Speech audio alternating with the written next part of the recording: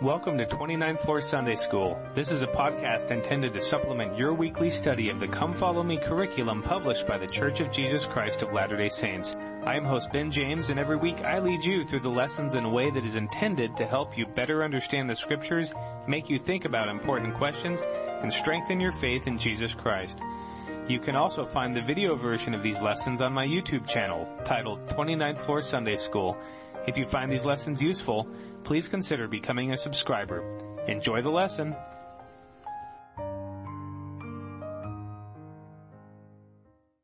Hello everyone, welcome back to the 29th floor here in central Hong Kong. Glad we can be together this week to study the material from Come Follow Me. This week we'll be discussing Matthew chapter 27, Mark chapter 15, Luke 23, and John 19. And the title It is Finished, and we'll be covering the remainder of the trial of the Savior and his crucifixion.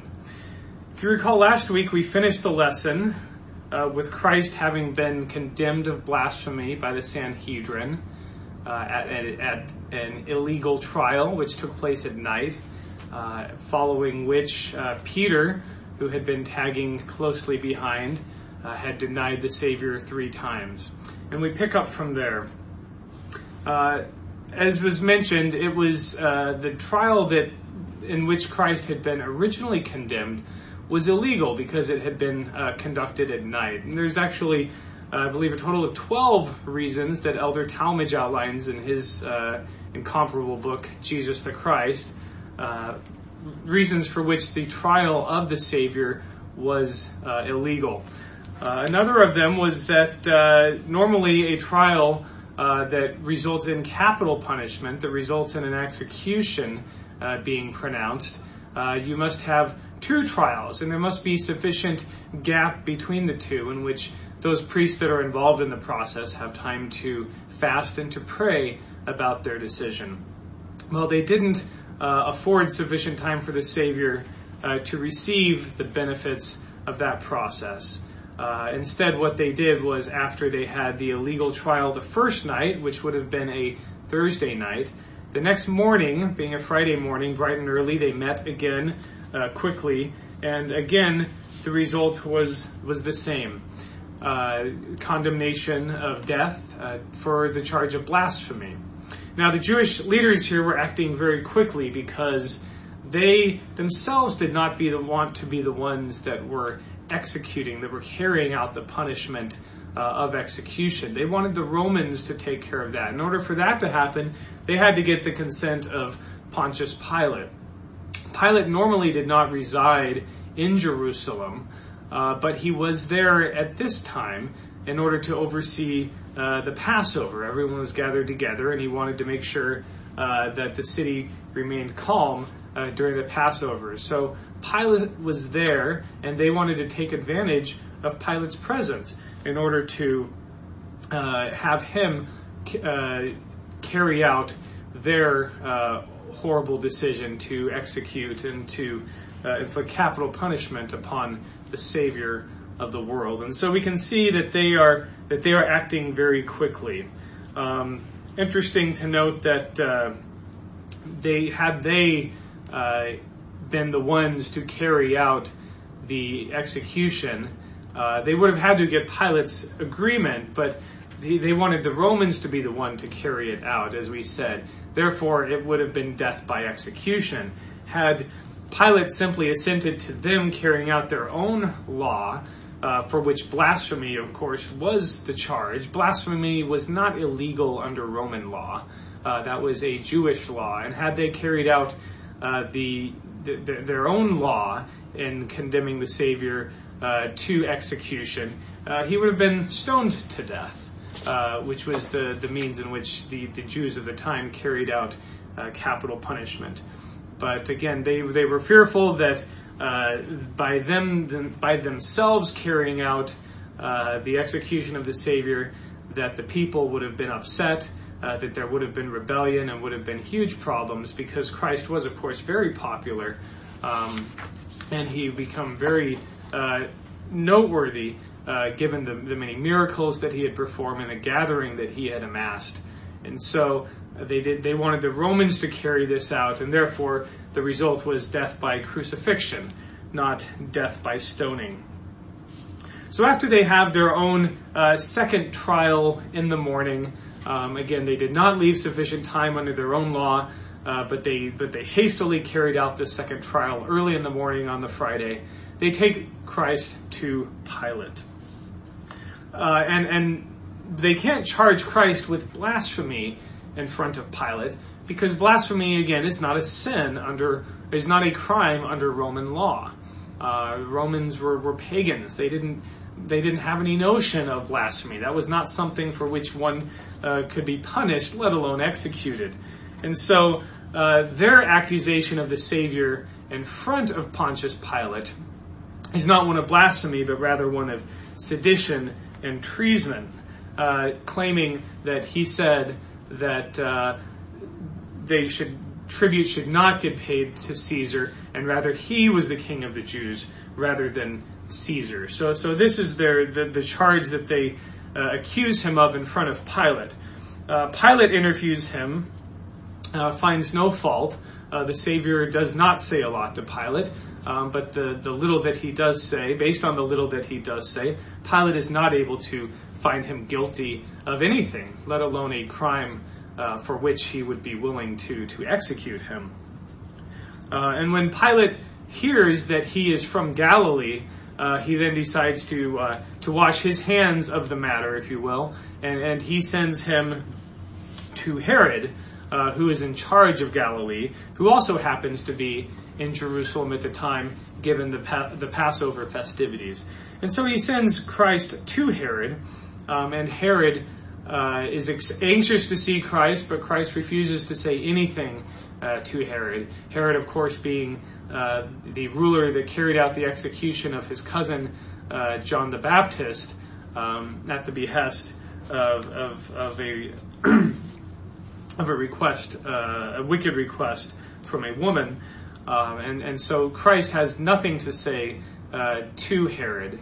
And so when Christ appears before Herod and doesn't say anything, Herod is unable to do anything, and so he sends him back to Pilate.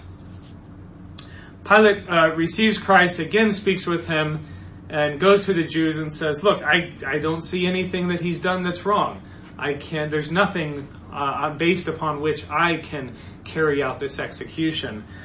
So he makes a suggestion to them. He says, how about it's Passover time, rather than we execute Christ, as is tradition every year during the time of Passover, we take a Jewish criminal and we release him, we let him go free, as a goodwill gesture to the Jewish people. Of course, it's rich with symbolism given the Passover, given the time in which the Jews were freed from Pharaoh and were allowed to go free. So he says, why don't we take this tradition and apply it to Christ? We let Christ go free. That way you guys can condemn him of being guilty, whatever you think he's guilty of. And this man, who I don't find anything wrong with, we can let him go free. Everyone will be happy. But the Jewish leaders reject this offer. They don't want anything to do with it.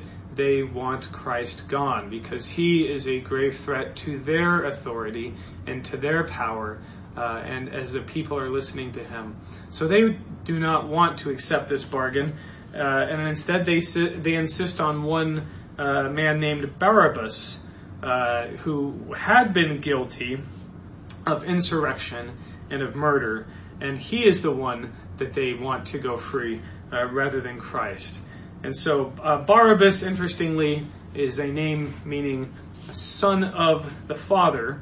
And again, he was in fact guilty. So we have one man who is guilty being released, while Christ, who is completely and totally innocent, is condemned to death.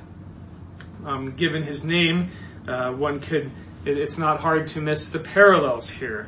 Christ, the only begotten Son of the Father, who was found to be without fault, he receives the punishment that should have been carried out against a guilty Son of the Father, so that the guilty son might live.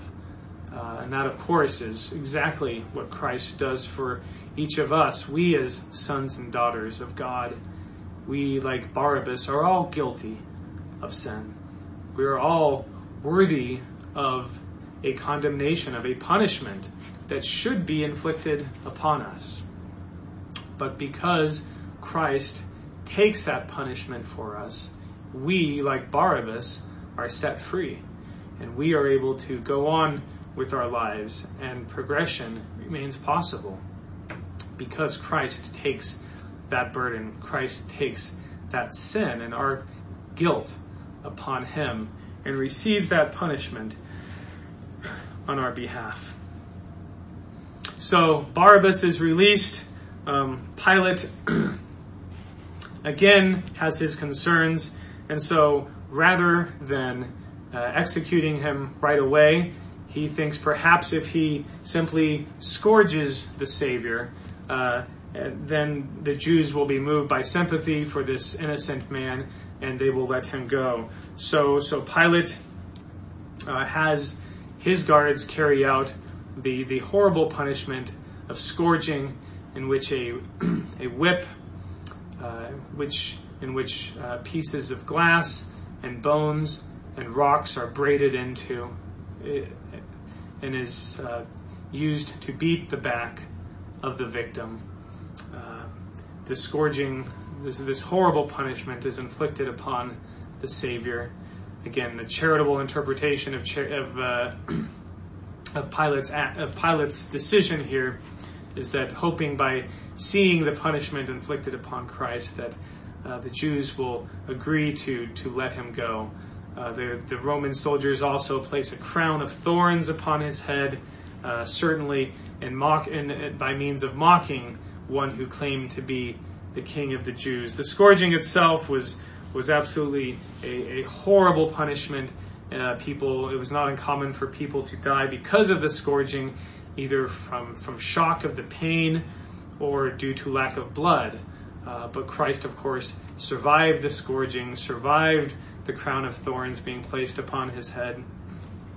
And it was not sufficient to move the Jewish leaders and the people that they had riled up against Christ, themselves showing their own lack of sympathy. So Pilate again has Christ stand before them. He tells them famously, "Behold your king," to which they respond with no shortage of irony, as recorded in John chapter 19, verse 15. The chief priests answered, but they cried out, away with him, crucify him. Pilate saith unto them, Shall I crucify your king? And the chief priests answered, We have no king but Caesar. The horrible irony of the Jewish people, who for years have been awaiting the coming of their Messiah, the coming of their king. He finally comes, and their response is to crucify him and to claim that they have no king other than a Roman emperor who often brutally inflicted his way upon them, severely limiting often their ability to practice their religion, while the one king, while the one man, the one Savior that would have granted them freedom, they end up crucifying him. Unbelievable irony. Pilate, in Matthew chapter 27, verses 24 through 25, it reads, When Pilate saw that he could prevail nothing, but that rather a tumult was made, he took water and washed his hands before the multitude, saying, I am innocent of the blood of this just person. See ye to it. Then answered all the people and said, His blood be on us and on our children. Again, what a horrible cry. That our God, our King, who we've been waiting for, he has finally come, and we want to kill him and take upon ourselves his blood. Take his innocence upon our own heads and upon the heads of our children. Again, the irony is hard to miss. So Pilate here has really little choice but to allow the Jews to use his soldiers to carry out their horrible desires. Pilate is by no means clean or innocent of blood of other Jews. He's been many times responsible for, he has at time in the past been responsible for violently and very forcefully putting down prior insurrections and attempts against him. As a result of his cruelty, there had been several complaints put forward to Caesar Augustus, to the emperor, and he was walking a very fine line here. And so at this point he had very little options but to allow the Jewish people to carry out their horrible desire and use his soldiers to execute their king and their Messiah. So on to the crucifixion. Christ was apparently unable to bear the weight of the cross on the march up the hill, on the march to Golgotha, the place of the skull, due no doubt to the horrible scourging, to the certainly the lack of sleep that he received and in the prison where he was held, and then of course the unbelievable pain and agony that he had suffered the very night before in the Garden of Gethsemane. And so because of all of that, he was exhausted and he was unable to carry his own heavy wooden cross up to the hill. So they conscripted a man named Simon. He's from a place called Cyrene, which was interestingly a Jewish enclave in northern Africa. And this Simon is conscripted to be the one to carry the cross for Christ. Now, crucifixion itself was about as bad as it gets.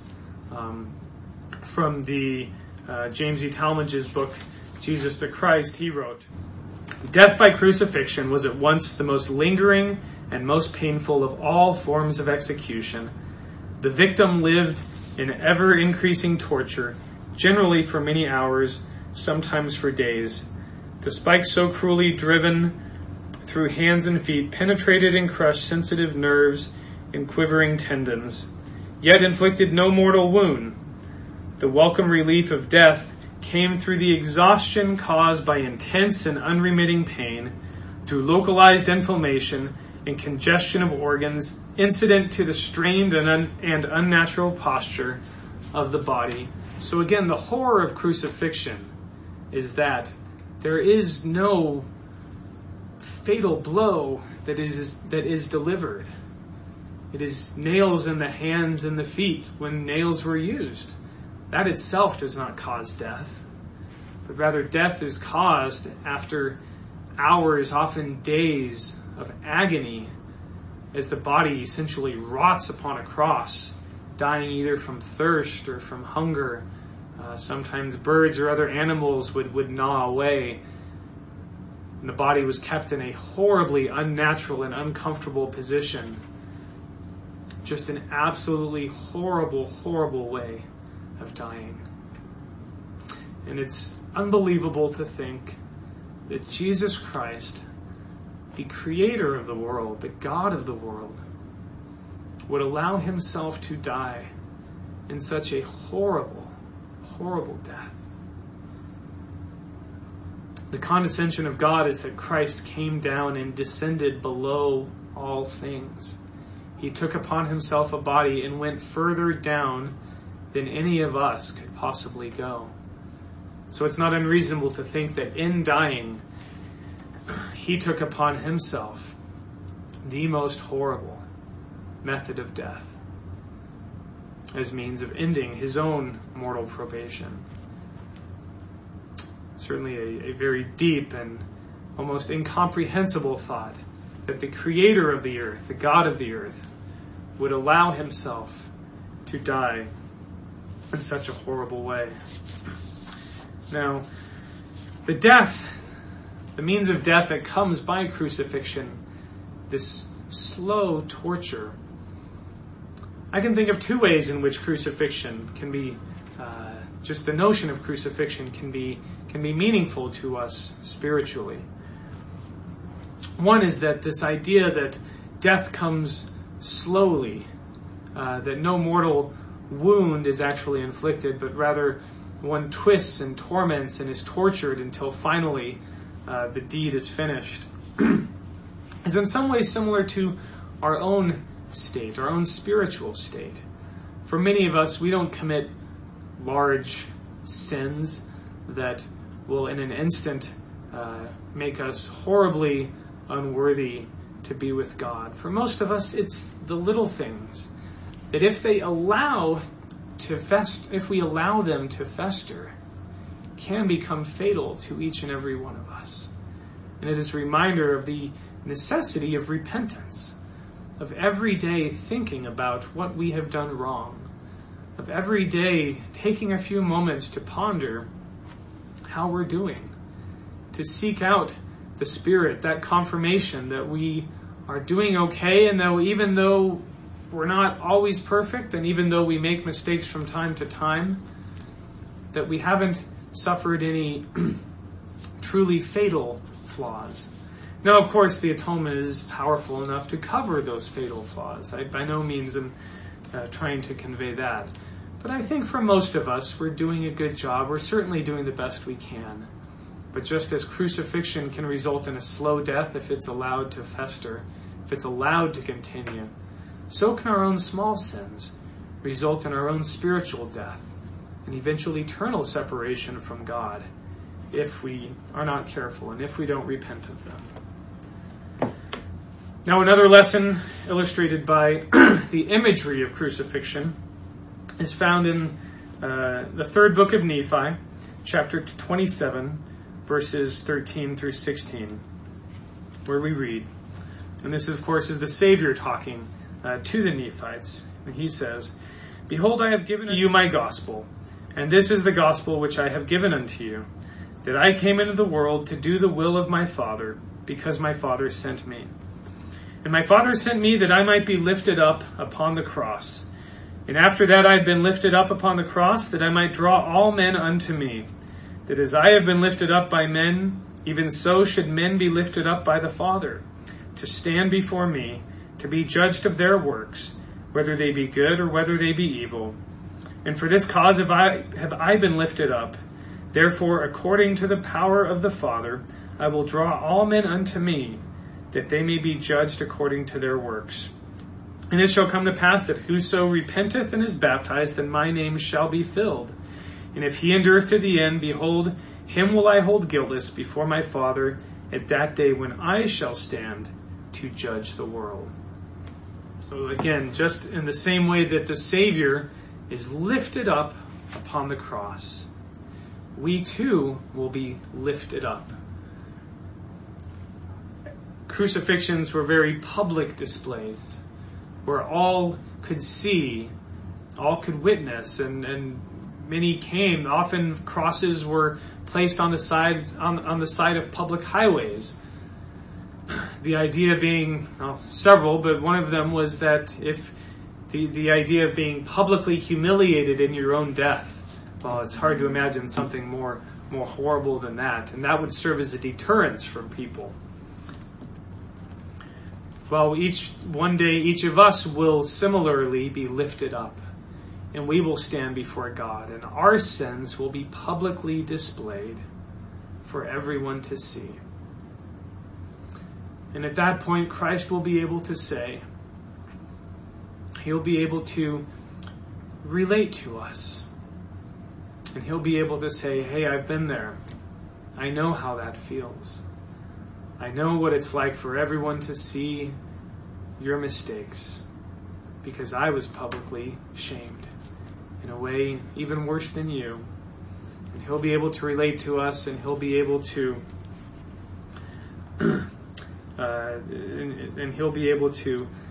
stand as our advocate at that day as we are lifted up in the same way that he was lifted up upon the cross. So the nails are driven into his hands and in his feet, and he is lifted upon a tree, lifted upon a cross. The inspired translation of Luke tells us that he explicitly forgave the Roman soldiers that were carrying out this horrible order. Again, showing his charity, also showing it that even in this most agonizing, humiliating, painful, horrible experience, he was still full of charity, and he was still thinking about those around him, whom he loved deeply. Pilate, likely as a jab at the Jewish leaders, put a sign above his cross stating, "Jesus of Nazareth, the King of the Jews." And the Jewish leaders came to Pilate and said, no, change it to say that he said he was King of the Jews. And Pilate refused to change it. Perhaps as a testimony from Pilate that what he was doing, that he had his own convictions as to the Savior's innocence. And certainly also, again, a jab at the Jewish leaders, knowing that it would frustrate them. Pilate is certainly an interesting character of history. It's hard to know exactly what was going through his mind, and thank goodness none of us are responsible for carrying out his ultimate judgment. But it is hard to get past the clarity from Scriptures that Pilate himself had no doubt that the Savior was not guilty, that he was innocent. And it's reasonable to think that he wished that he could have changed the result, that he could have stopped the execution. But because of his own previous sins, because of his own earlier mistakes, he was unable to, and he was bound to carry out a horrible order that he disagreed with. So certainly a lesson for each of us to be careful in the way in which we conduct our own lives, lest we be like Pilate, are bound to do things, are obligated, have no choice but to do things that we wish we could avoid. Now, while Christ was on the cross suffering, this was a very public execution, and there was many people were there taunting him in most cruel ways, and certainly part of the Savior's greatness and his willingness to allow these things to happen to him was the kingly manner, the lovingly manner in which he took it all, in which he did not, in no means retaliated or showed frustration or anger or hate against those around him. In Mark 15, verses 29 through 32, it reads, "And they that passed by railed on him, wagging their heads and saying, O thou that destroyest the temple and buildest it in 3 days, save thyself and come down from the cross. Likewise also the chief priests mocking said among themselves with the scribes, He saved others, himself he cannot save. Let Christ the King of Israel descend now from the cross, that we may see and believe. And they that were crucified with him reviled him." So again, those around him were mocking him, calling into question his own divinity, saying, "If you really are the Son of God as you claim to be, come down from the cross." Should remind us of the similar mockings that Satan gave to him earlier after he had been fasting in the wilderness for 40 days. "If thou art the Son of God." And I think we often receive similar criticisms in our own lives. If you really are a disciple of Christ, if you really are a son of God, if God really exists, then how can you explain this? Then why aren't you able to do that? Sometimes it takes great faith to allow mockers to mock. But we need to follow the example of our Savior and not retaliating and allowing them to have their day, knowing that we will have ours. And of course, it's interesting. I find it interesting in verse 32, where the chief priest, and perhaps what is the cruelest mock, says that we may see and believe. Of course, they would not have believed, even if he would have come down from the cross. He had performed so many other miracles, and they, of course, did not believe those miracles. So the chance of them, the idea that they would believe this additional miracle is quite ridiculous, completely unfounded. But that is often, again, the language that we as believers hear from those that do not believe in Christ or God or even in spiritual things. If you show me this sign, if I can only see this, then I will believe. And instead they reject the many signs and the many indications all around them, showing that God is there, showing that we are his children, and showing that he loves us. Well, as it continues, verse 34, as Christ is now reaching the end. We're in Mark chapter 15, verse 34. And in the 9th hour, Jesus cried with a loud voice, saying, Eloi, Eloi, lama sabachthani, which is being interpreted, my God, why hast thou forsaken me? Christ was no doubt the keenest of all intellects. He understood the plan of salvation better than anyone could possibly understand. He knew all the ins and outs. He knew what he was doing, unpleasant as it was. He knew what was going to happen in the garden. He knew he was going to be crucified. He knew what was going to happen. But for some reason in this verse, he asked this question. God, why hast thou forsaken me? Several ways to think of this. Perhaps Christ did not know that the Spirit of the Lord would be withdrawn from him for a time. Perhaps he was at that time feeling more lonely than he had ever felt before, and then to have that Spirit be taken from him was either a surprise to him or the magnitude of pain from losing that Spirit was a surprise to him. I had an incident in my family a few years ago in which I felt like, I think a little tiny bit like Heavenly Father must have felt to hear this cry. Like many expat families, we were heading home for the summer, but due to different school schedules and my work schedule, we couldn't all leave at the same time. So we arranged that my wife would go with our oldest daughter and our youngest daughter first back to the U.S., and then I would join them, bringing our second and third daughters a few weeks later. Now, our third daughter, Isabella, was about 5 at this time. And we had gone to great lengths to explain to her that Mommy would be going first and that she would be staying behind with Daddy, and Grandma and Grandpa were there also from China to help take care of her. But in a few weeks that we would go, and then we would be together with Mommy again. And she had wrapped her mind around that. She didn't like it. She was going to miss Mommy terribly, but she had wrapped her cute little mind around that, and she was okay. Well, in Hong Kong, the easiest way to get to the airport is by taking what's called the Airport Express. It's a train. So all of us arrived at the train station. Mom and the 2 girls that were going, me and Isabella and Aubriana, our other daughter, who were staying behind, and Grandma and Grandpa were there as well, all to say goodbye at the train station. Now, we had agreed that I would accompany my wife and the 2 daughters that were going to the airport to help with luggage, and then I would return. But we forgot to tell Isabella about that little part. She was ready for Mommy to leave.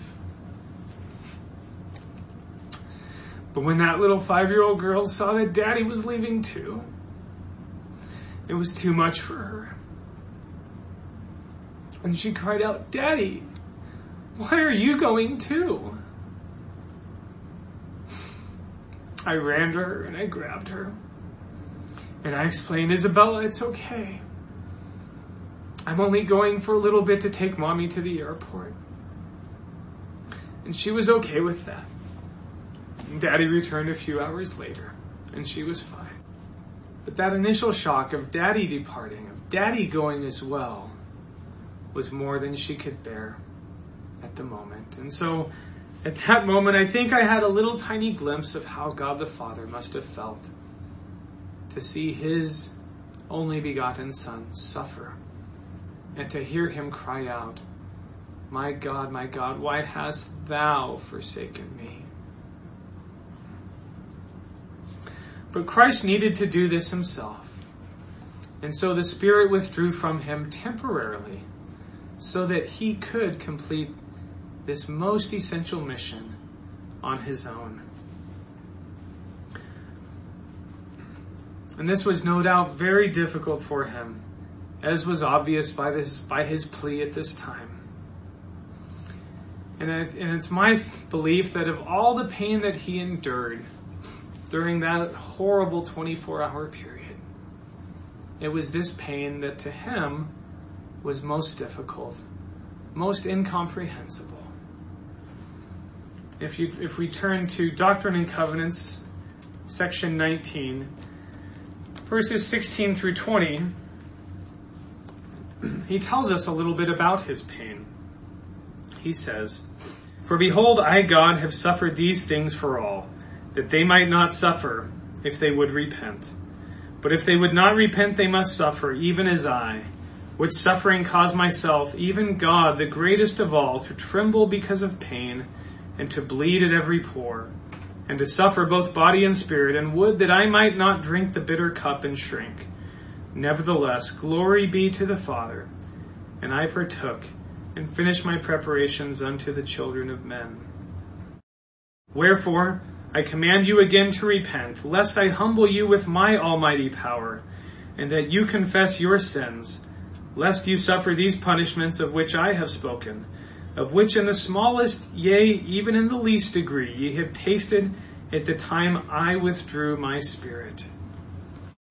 So here Christ teaches us about the atonement. He teaches us about how great his suffering was. He tells us how hard it was. And then he pleads with us to repent and accept him with the promise that if we do so, we won't have to endure that suffering. And then I love verse 20 in which he tells us how bad was that suffering? Well, you got a little glimpse of it at the time that I withdrew my Spirit from you. And this was, of course, a revelation given to the prophet Joseph Smith. And you can think about the times that the Lord's Spirit had been withdrawn from him. First and foremost was the time in which he had lost the 116 pages. In the agony and the torment that he had gone through as several months of work had been lost due to his own obedience, and he therefore lost not only the manuscript, but the Spirit as well. And if we think about that pain, the pain of losing the companionship of Christ as manifest through the companionship of the Holy Ghost, that was the greatest pain that Christ suffered. And as we suffer that separation, hopefully it will motivate us to repent so that we don't have to go through the same separation, the same pain that Christ endured on the cross. Well, Christ did endure it on the cross. And after he had made that plea, after he had pleaded to his Father, why have you forsaken me also? After he endured that spiritual death, that own spiritual separation from the Father. In John verses 19, 28 through 30, it reads, And after this, Jesus, knowing that all things were now accomplished, that the scripture might be fulfilled, saith, I thirst. Now there was set a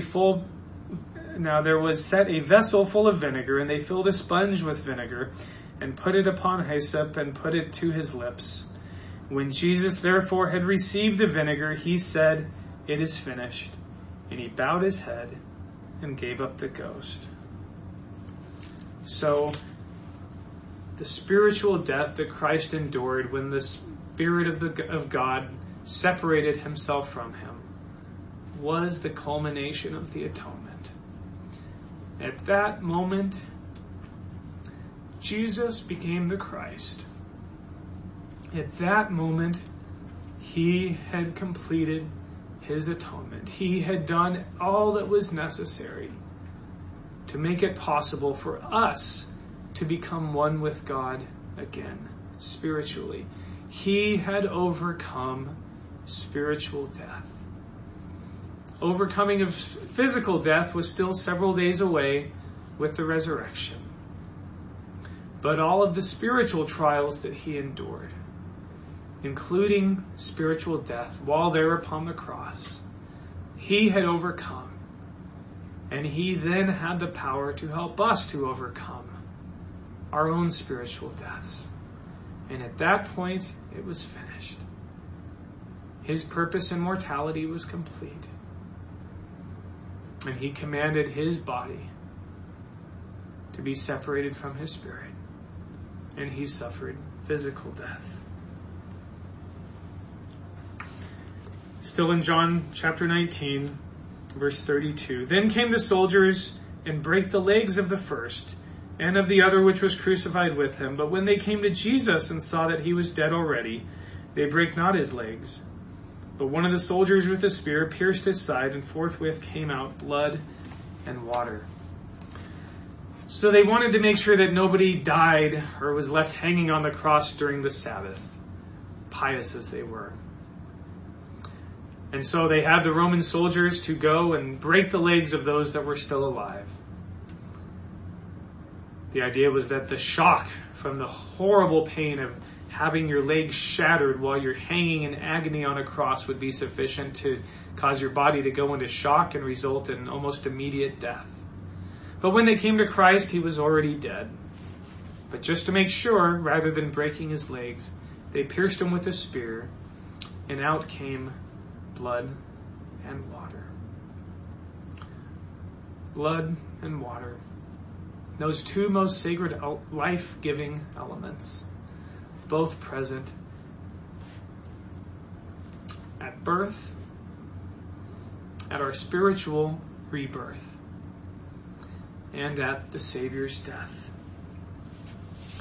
I want to read a quote from Elder Talmage in Jesus the Christ.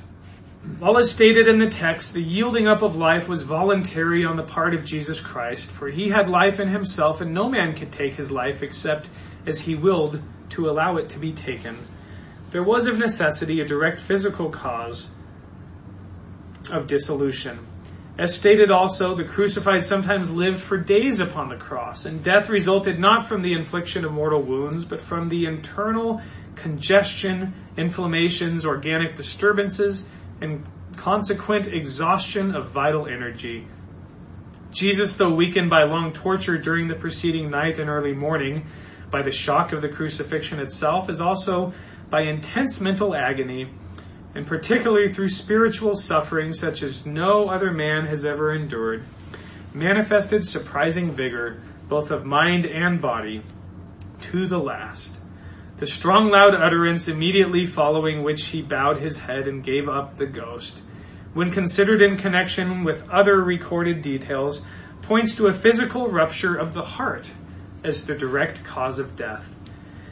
If the soldier's spear was thrust into the left side of the Lord's body and actually penetrated the heart, the outrush of blood and water observed by John is further evidence of cardiac rupture, for it is known that in the rare instances of death resulting from a breaking of any part of the wall of the heart, blood accumulates within the pericardium, and there undergoes a change by which the corpuscles separate as a partially clotted mass from the almost colorless, watery serum. The present writer, meaning Elder Talmage, believes that the Lord Jesus died of a broken heart. The psalmist sang in dolorous measure, according to his inspired prevision of the Lord's passion, "Reproach hath broken my heart, and I am full of heaviness. And I looked for some to take pity, but there was none, and for comfort, but I found none. They gave me also gall for my meat, and in my thirst they gave me vinegar to drink." The idea that Christ died from a literal breaking of his heart is very profound to me. He who was the most sensitive of hearts ever to live, who loved deeper than anyone had ever loved before, who had given more than anyone had ever given before to humanity, who had suffered more than anyone had ever suffered before for those around him.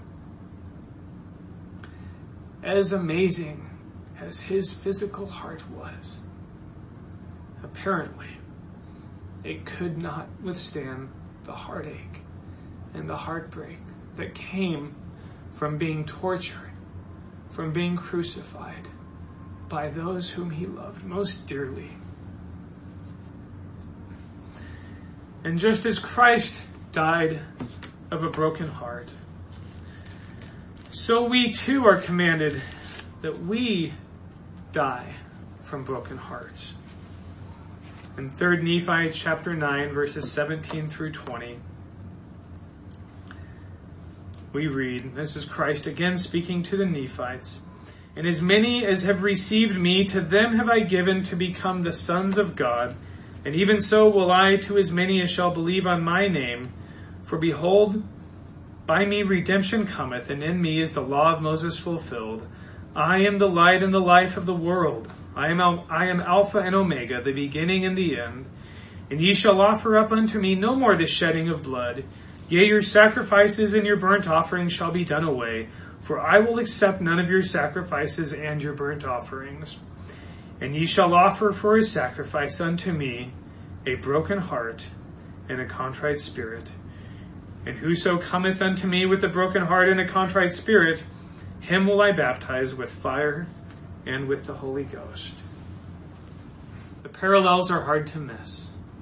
Christ came to fulfill the law of Moses. The law of Moses required the sacrifice of animals to help the people understand the ultimate sacrifice, which their Messiah would eventually come and deliver to them. He came, he sacrificed, and he died from a broken heart. But with his death, the law of Moses requiring the sacrifice of animals ended. It was done. And this is portrayed symbolically when at the very moment that he died, the veil in the temple in Jerusalem was rent in two. It was torn to pieces because the law of Moses that had governed what happened in that temple had been fulfilled. The law of Moses was no longer necessary. It was no longer useful to offer the sacrifice of animals in order to show our devotion to God. Because Christ died of a broken heart to fulfill the law of Moses, it now becomes our obligation to allow our own hearts to be broken, to give up our own hearts to God,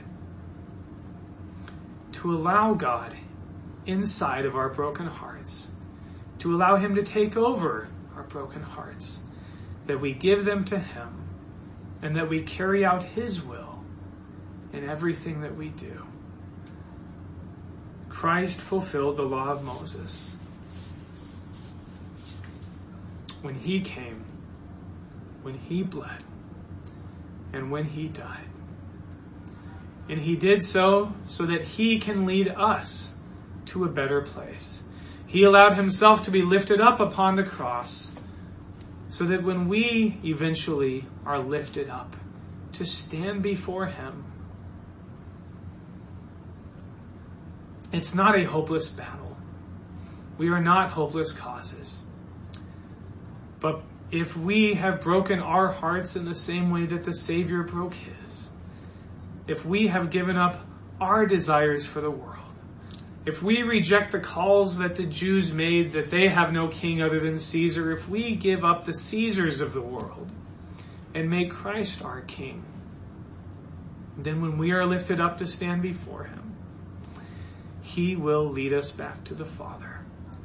In his infinite and eternal atonement, which makes it possible for us to become one with him, will, because he is one with the Father, allow us to enter into that same union with the Father, returning to his presence to enjoy the blessings of eternal life.